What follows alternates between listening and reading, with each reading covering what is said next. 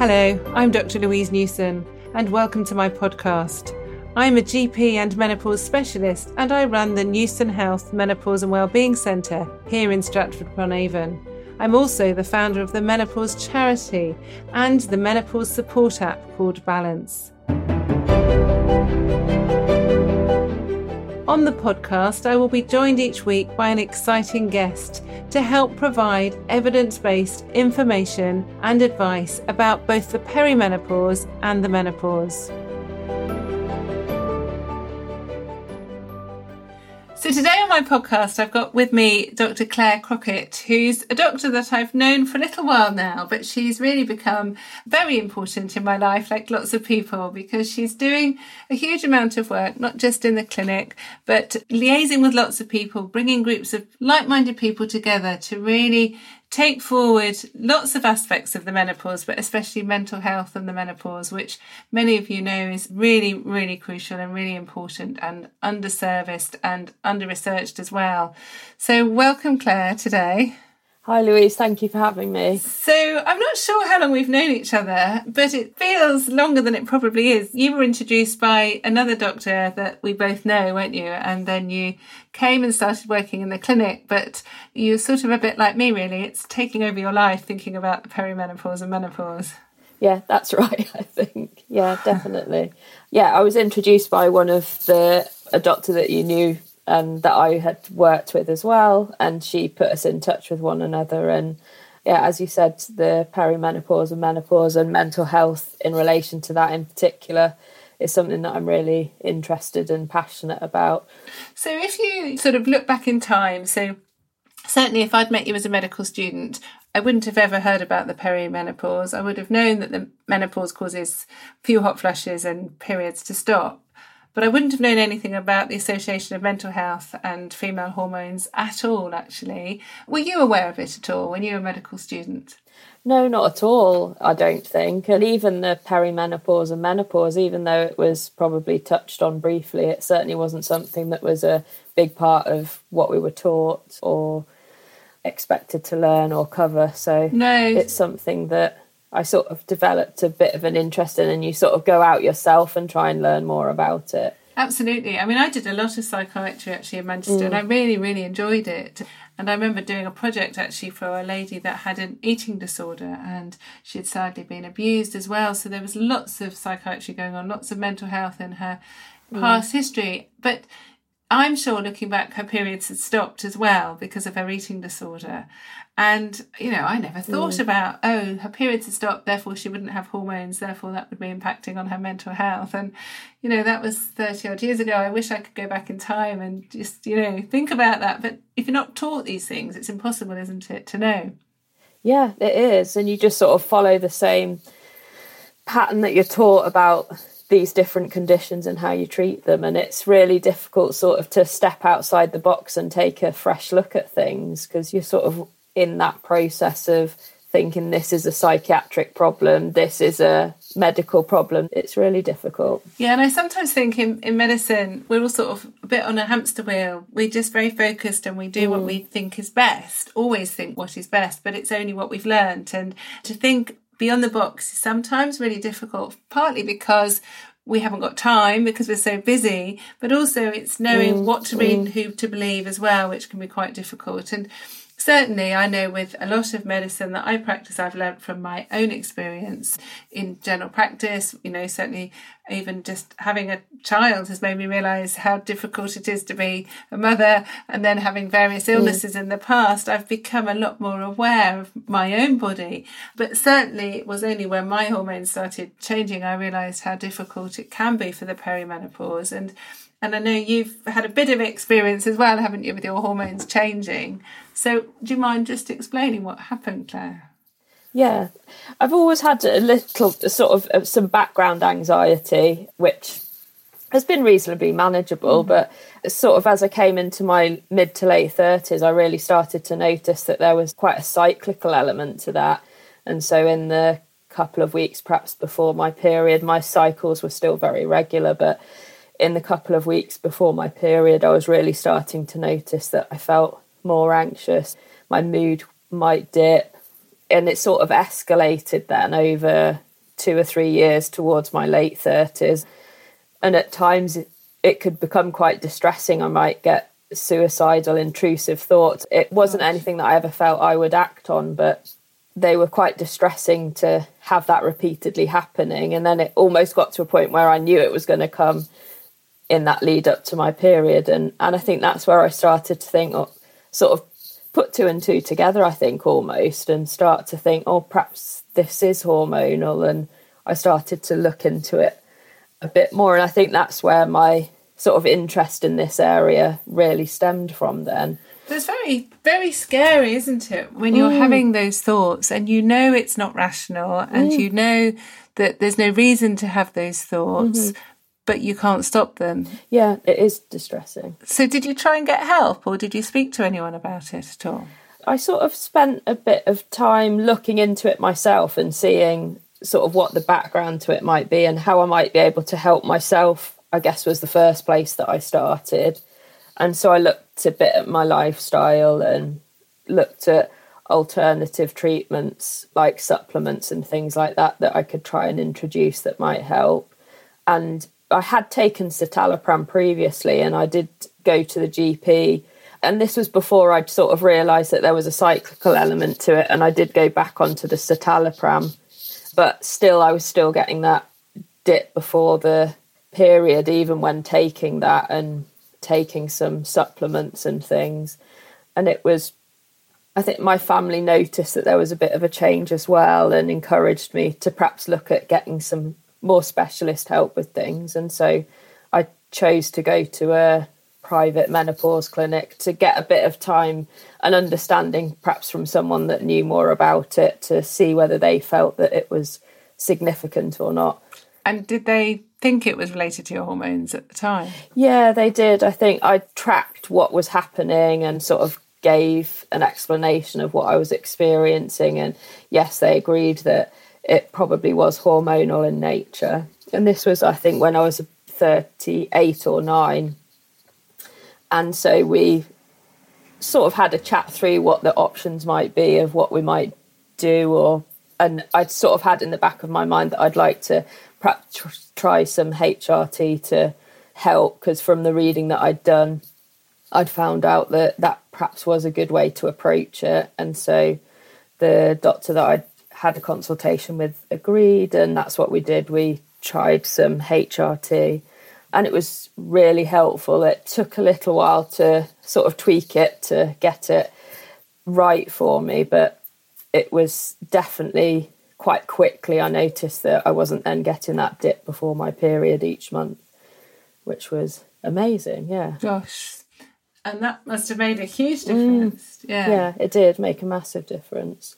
And it's quite interesting, isn't it? Because if you knew no medicine and if you just knew a bit about the menstrual cycle and about how our hormones change, it does actually make sense, doesn't it? Because we have this drop in estrogen levels before our periods, and quite a few women just feel a bit flat, don't they, for a day or two before their periods. Some women experience PMS or PMDD, and this can also be related to changes in hormones. But I was always taught, like you really, I suppose, try different supplements, look at lifestyle. Sometimes we used to give antidepressants, sometimes just for 2 out of 4 weeks to see if that helped. And it certainly is a recommended treatment.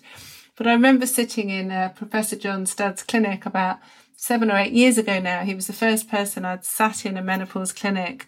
I went up to see him in London, and sadly he's died now, but he was very inspirational. People thought he was a bit of a maverick in his time, but actually he just taught a lot of common sense.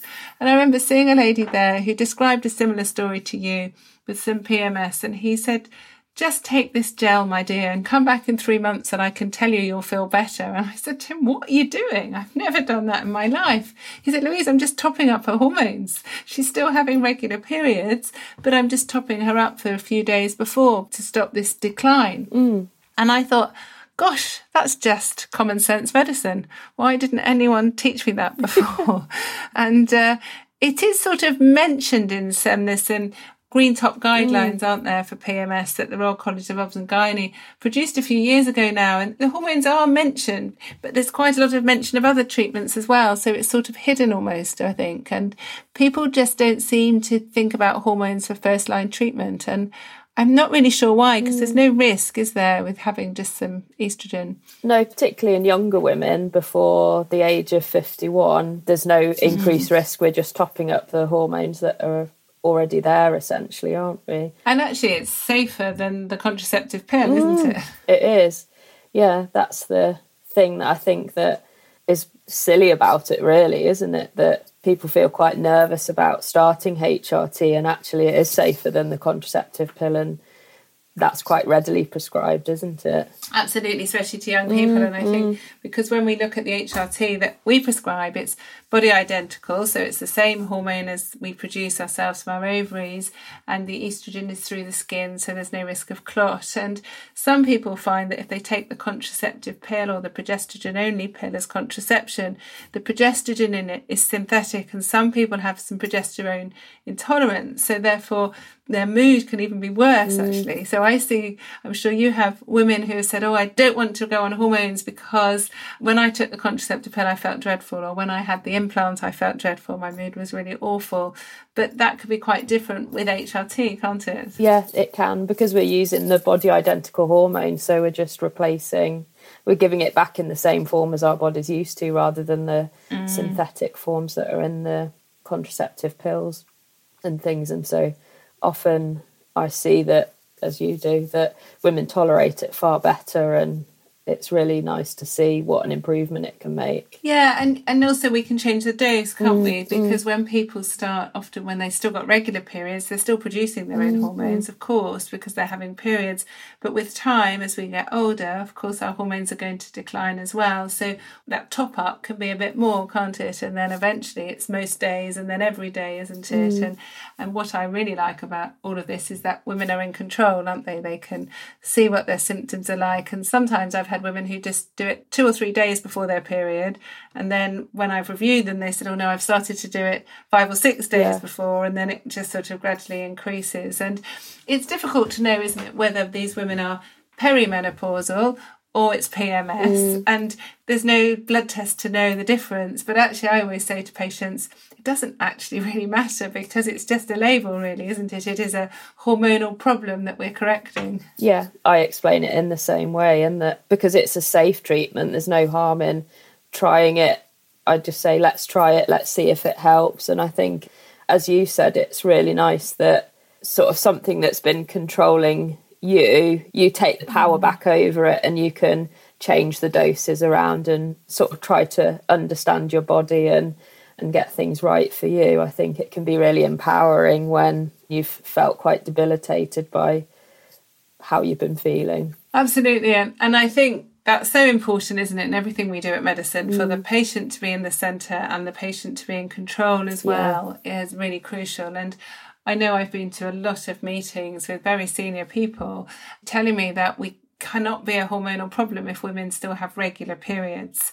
And I've really pushed back a lot about that. And often it's gynecologists that are saying this. And I sort of think, well, maybe gynecologists don't see women who have regular periods, because, of course, why would you go and see a gynecologist if you had nothing wrong with your periods? So I can understand that they don't consider it. But when these people are writing guidelines for the whole of the UK, it's really quite obstructive, I think, sometimes for them to think like that, because certainly in general practice and in real life, we see a lot of women who have regular periods, but they're having hormonal changes. Yeah. I think that we do see that a lot, don't we? And I think that can make it really difficult when the guidelines are so sort of restrictive from that point of view, aren't they? And so people are reluctant to prescribe outside of that almost. Yeah, and that does make it very difficult for a lot of women. And so hormones are so important in our brains, aren't they? You know, everyone thinks just about periods, but actually our hormones work all over our body. So in our skin, even in our nails, in our heart, in our lungs, in our kidneys, you know, everywhere. It's really crucial, even for our cells to function. But our brains are so important because we've got various areas, haven't we, in the brains that can really be affected by the lack of estrogen, but also testosterone often in the brain too, can't it? Yeah, it can, definitely.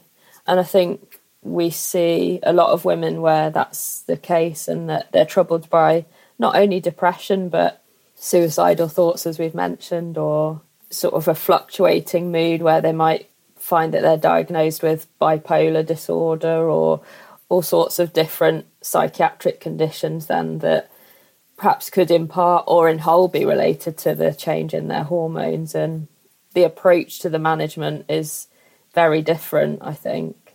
I think that's a big part of what I'm enjoying doing and why this sort of work's really important to me, is just to be able to sort of share that and increase knowledge and understanding to help other healthcare professionals and women.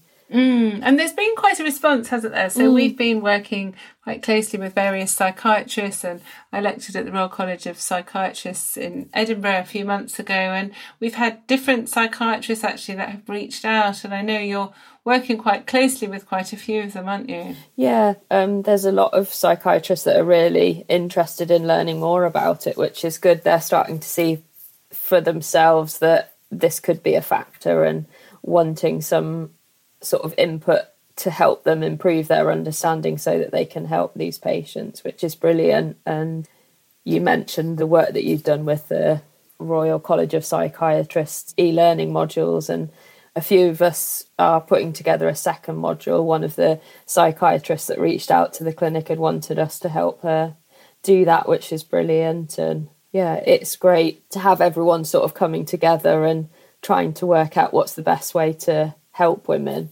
Yes, and it's great because, you know, the psychiatrists are no different to us. They haven't really had any education or training in the menopause. And it's like that sort of light bulb moment. Once you see it, you can't unsee it. And a lot of them are realising that many women that they see either as inpatients or in their clinics are women in their 40s or 30s and probably have got some hormonal changes, but they've not thought to ask, or the women haven't thought to realise the association. So it's really important that we can work together. So we, as menopause specialists and GPs, can get help if women have got a psychiatric problem, but also the psychiatrists and mental health teams can liaise with us as well. And that's increasing more. And then obviously we're doing some research, aren't we, with Olivia, who's a PhD student associated with Liverpool University that we're funding. And that's going to be really interesting work. I think there's a lot that's going to come out of that as well. But tell us a bit about the mental health symptoms that women experience when they, and like I say, not every woman has any mental health issues. Some people have none whatsoever, but a lot of people have some sort of low-grade anxiety or just feeling a bit flat, don't they? But what about these sort of other symptoms that really affect people more? Can you explain what they are? I think, as you touched on, anxiety is definitely one. Women will mention that they find that either it becomes very exaggerated, or they might not have even had any problems with anxiety before and suddenly they're noticing that they are doing. Irritability is another symptom that women often find quite distressing, and low mood, obviously, that we've touched upon, suicidal thoughts and ideation. And also unfortunately we see some women where it's escalated to a point where they might attempt suicide or sadly be successful at taking their own lives, which is really upsetting, and that's what we want to be trying to avoid. But often women as well will notice that they're very emotional. They might cry at very sort of at the drop of the hat, something that they wouldn't usually find would make them emotional. They just find that they might be in the aisle in the supermarket and start crying perhaps, and those sort of things can really then affect them in their job as well, because they might be working in a role where they have to stand up, or they're used to standing up in meetings and talking, and suddenly they feel that they can't do that anymore. And it can really have a huge impact on their lives then. Yeah, it's certainly... No, I hadn't realised how many women actually have very intrusive negative thoughts, and often haven't spoken about it before. I've had quite a few women who sat in front of me and said, look, I've never told anyone before, but I'm really scared. I often wake at 3-4 in the morning and I, really think about not having a future. But a lot of women are... they have insight. They know they really don't want to do it. Whereas there's quite a few people I've seen, and I'm sure you have in the past, who have been properly clinically depressed and they don't have this insight. They can't sort of think it through. So there is a difference, and that's what we're trying to tease out with the PhD. But it's very hard. And I think a lot of women think that if they tell people, then they'll be, sectioned or be given drugs and not being listened to. And I think that's a real problem, actually. And the more we can educate psychiatrists, and I was reading over the weekend again about these ketamine clinics, and there's a few over here. There's 256 ketamine clinics now in the USA. And ketamine, as I'm sure a lot of you heard, it's an anesthetic drug, but it's also used as a street drug as well, isn't it? But it has been shown to lift some people's mood when they have resistant depression. I'm sure it would lift most of our mood if we took it, but it's not something that we would want to prescribe, never prescribed it, or give. And I reached out to a professor who runs one of these clinics in the UK this weekend, and he said, yes, I think you're right, Louise. I think maybe we should be assessing women for perimenopause or menopause before prescribing ketamine. It's like, yes, I think you should actually. And, we get a lot of flack for prescribing women their own hormones back by giving them HRT. But these clinics seem to just be popping up and increasing because, women are desperate to feel better. We hear it time and time again. But I strongly feel that we should be looking at the obvious things, i.e. hormones, before rushing into something like ketamine. No, I totally agree. And some of these treatments have really nasty side effects as well that can cause a lot of problems for a long time in women's lives, not just ketamine, but some antipsychotics and even some antidepressants can have quite negative side effects that can really exacerbate menopausal symptoms. Well, that's right, because certainly some of the antipsychotic drugs and some of the other drugs that are given can actually suppress our own hormones, can't they? So if someone's perimenopausal or got some PMS and then given one of these drugs, actually it can induce a chemical menopause. It can actually lead to a menopause. So it's making the hormonal changes even worse. And there's no reason why women can't have HRT as well as these drugs, is there? No, not at all. And often I think it can improve the function of, I think there is some evidence that SSRIs, which is like citalopram, fluoxetine, sertraline, antidepressants like that having enough estrogen on board, if they're necessary to have the SSRI as well, will make them work better. And that's really important. And I wish I'd known that before, actually, when I was a general practitioner, because I sort of now think really every woman who's in their 50s, so is likely to be menopausal, and 60s and 70s, should be considered to have estrogen as well as their antidepressant if they need an antidepressant. And actually women in their 40s are likely to be perimenopausal. Women in their 20s and 30s, a lot of those will be perimenopausal or menopausal. So everybody who's a woman who has an antidepressant should be considered for hormones as well if they need it. And it's likely that would improve the efficacy of antidepressants as well. Yeah. And we know that antidepressant prescribing has really increased, hasn't it, since prescribing of HRT has reduced. Yeah, it definitely has, I think, particularly in the perimenopause, I think, because when women still are having regular periods, then, as we already touched on, it's felt that perhaps HRT isn't the right thing to be doing if the periods are still regular. And so then if women are presenting with mental health problems or psychological distress, then an antidepressant is an option to try and help that perhaps clinicians feel more comfortable with. And I think it does help to a degree sometimes, but if it's the hormones that are causing the symptoms, then it's giving the hormones back that's going to improve them. Yes, because we know it might help. Sometimes it helps with the vasomotor symptoms, but it won't help with the future health, will it? It won't help protect bones and heart and brain as well.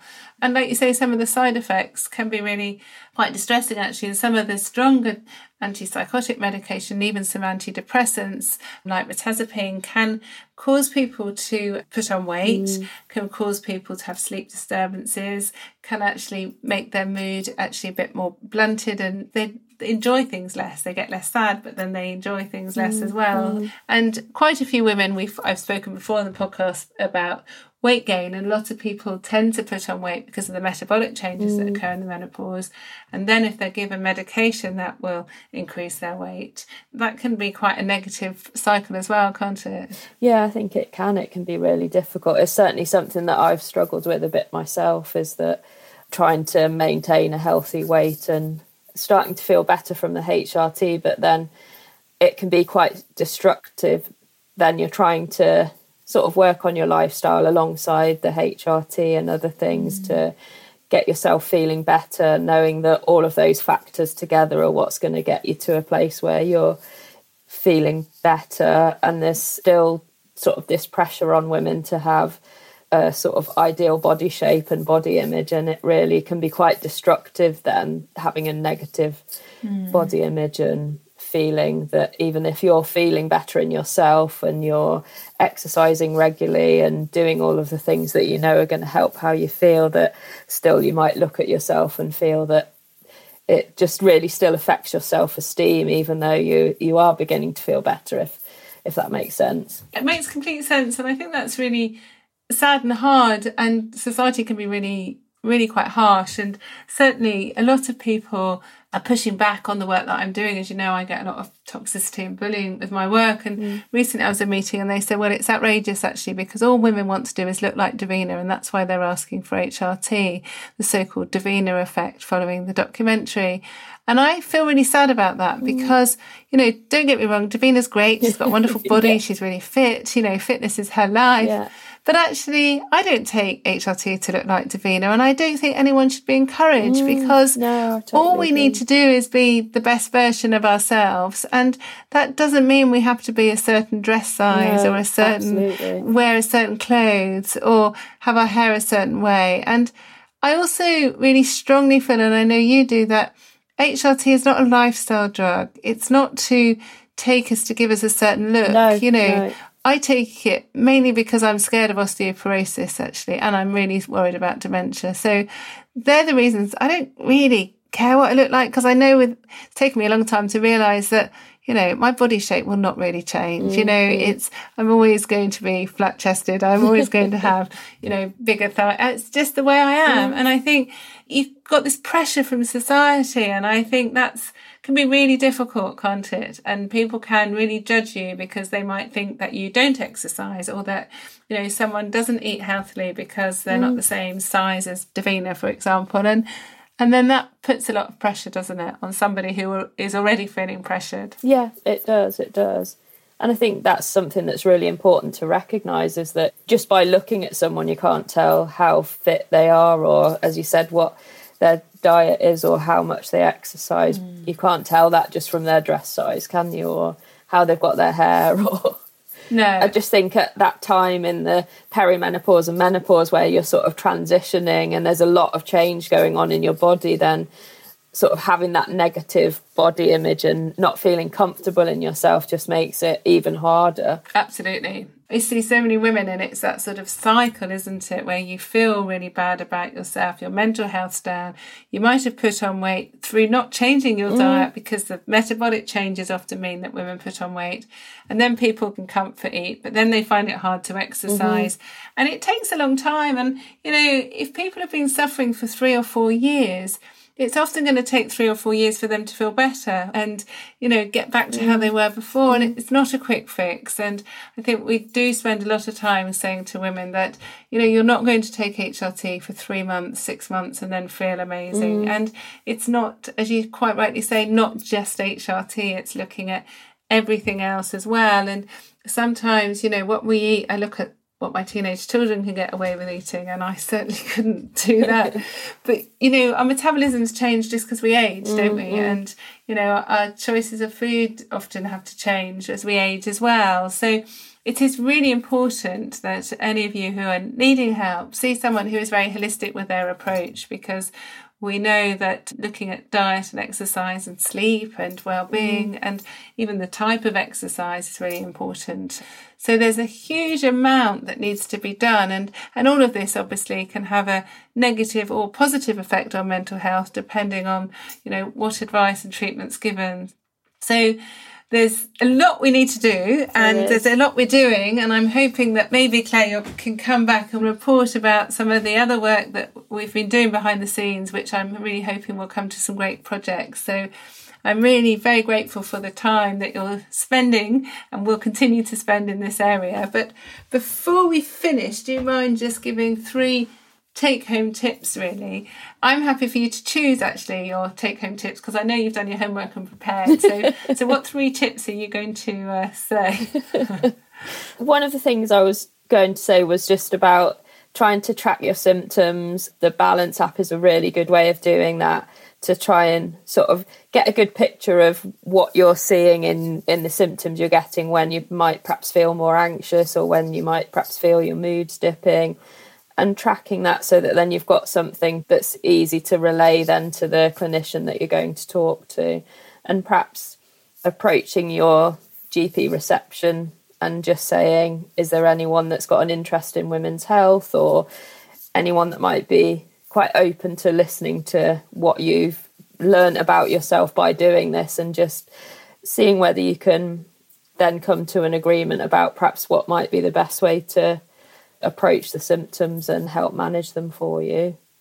And then also just, I think, as we've touched on, just understanding that it's quite multifaceted, all of this, and there's lots of different pieces that need to come together, and it can take a while to get it all right for you, and just being willing to learn more about yourself, I think, and get your HRT right, think about food choices, exercise, and work that inspires you, which is what I'm doing now, which is great too. Oh. And then also just thinking about going back to the body image and just trying to make some peace with that, so that's not stopping your progress, I think, is something that I've definitely learned has been helpful. And yeah, I think hopefully all of those things coming together will be helpful from a personal perspective.